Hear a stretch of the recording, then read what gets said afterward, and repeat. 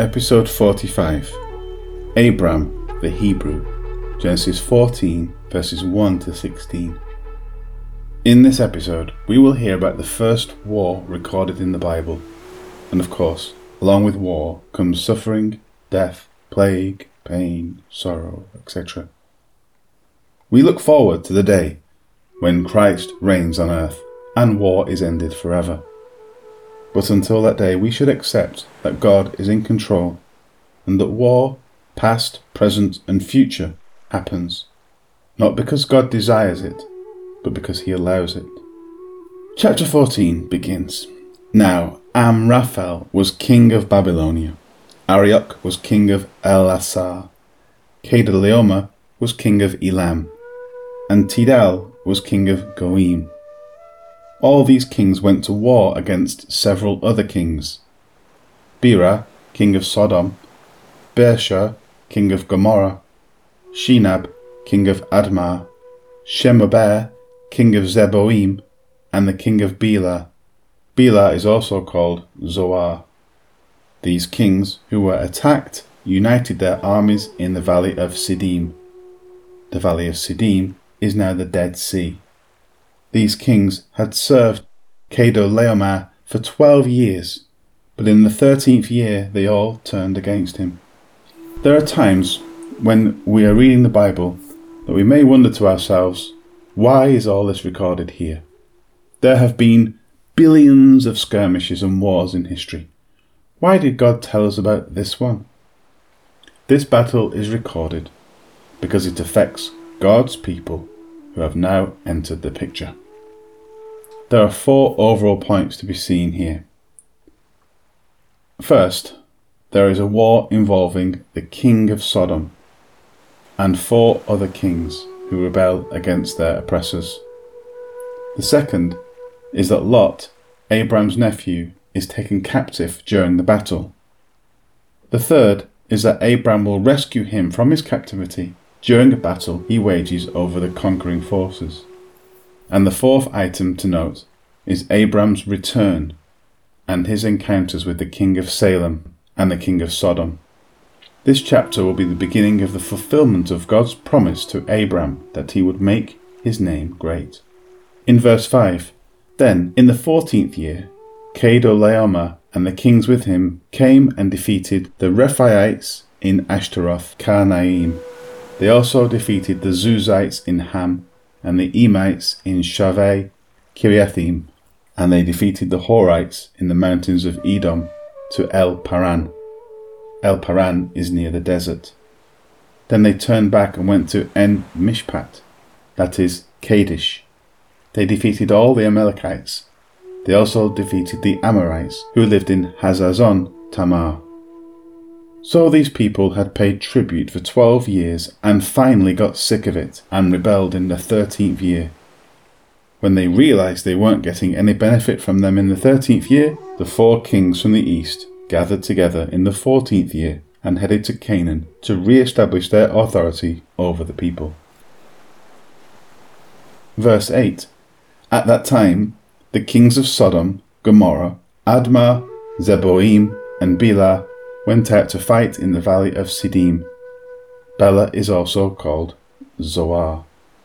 They fought against Kedorlaomer, king of Elam, Tidal, king of Goaim, Amraphel, king of Babylonia, and Arioch, king of Elasar, so that there were 4 kings fighting against 5. There are many tar pits in the valley of Siddim. The king of Sodom and Gomorrah and their armies ran away. Some of their soldiers fell into the tar pits, but the others ran away to the mountains. Any place full of asphalt pits wasn't the smartest choice for the 5 kings to line up for battle. Some of the people fell into the tar pits as they fled.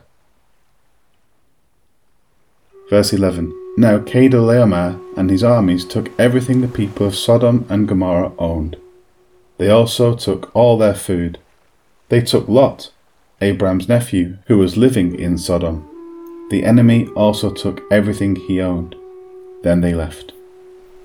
Exactly what the people of Sodom had hoped to avoid by going away from the city to fight is what ended up happening. As the men of the armies fled, the people who remained in the city and all of their goods were taken captive. Unfortunately for the conquerors, they took Lot, Abraham's nephew too. This would cost them in the end.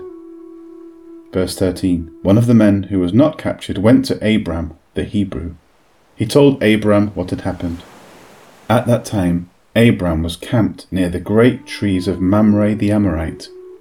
Mamre was a brother of Eshcol and a brother of Aner, and they had all made an agreement to help Abram. This verse marks the first time the term Hebrew is mentioned in the Bible.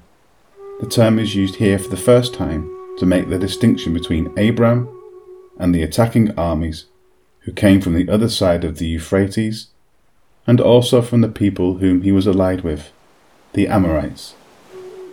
He is of the chosen people, and he is the centre of focus in the Bible at this time. He is the one who will lead to the Messiah. The refugee from the battle knew that Abram was related to Lot, and so he came to tell him about what had happened, probably hoping to get Abram to go after him, not only to rescue Lot, but to get back his own things which had been taken by the raiders. Verse 14. Abram learned that Lot had been captured, so he called out his 318 trained men who had been born in his camp. Abram led the men and chased the enemy all the way to the town of Dan. Abram took no time in responding. As soon as he heard what had happened, it says that he armed his 318 trained servants who were born in his house and took off in pursuit. Abram and only 318 men against many thousands of people who had just destroyed numerous kingdoms as they stormed through the land. The chances seem slim, but with many or few, the battle belongs to the Lord. David knew and understood this when he went out as a young shepherd boy to fight the mighty Philistine named Goliath. Verse 15. That night he divided his men into groups, and they made a surprise attack against the enemy. They chased them all the way to Hobah, north of Damascus. Night attacks happen in the Bible on several occasions. They allow insignificant numbers to overwhelm opposing forces of great size. After attacking the armies, Abram didn't just stop and revel in his win, but he continued to chase the enemies and destroy them even farther north than Damascus in Syria. This was the wise thing to do because it depleted their numbers and gave them notice that they'd get more of the same if they tried to come back in the future. Verse 16. Then Abram brought back everything the enemy had stolen. Abram brought back the women and the other people, and he also brought back Lot and everything Lot owned. Victorious, Abram returned home. Abram had been faithful to his nephew and thus to his family name. In Sodom, Lot certainly had many friends, but he found out the importance of family when he was carried away. As the proverb says, a man of many companions may come to ruin, but there is a friend who sticks closer than a brother. Each of us probably has many friends as well, but they tend to fade out of the scene as life unfolds. Even brothers and sisters can get on our nerves, and despite the idea of marriage being a lifelong commitment, that doesn't always work out. But the Bible says there is a friend who sticks closer than a brother. That someone is Jesus. Be brave, Christian warrior, and proclaim the work of Jesus. Tell those you meet each and every day. Jesus came to purge our sins and from the devil rescue us. So please tell the world he is the only way. Hallelujah and Amen.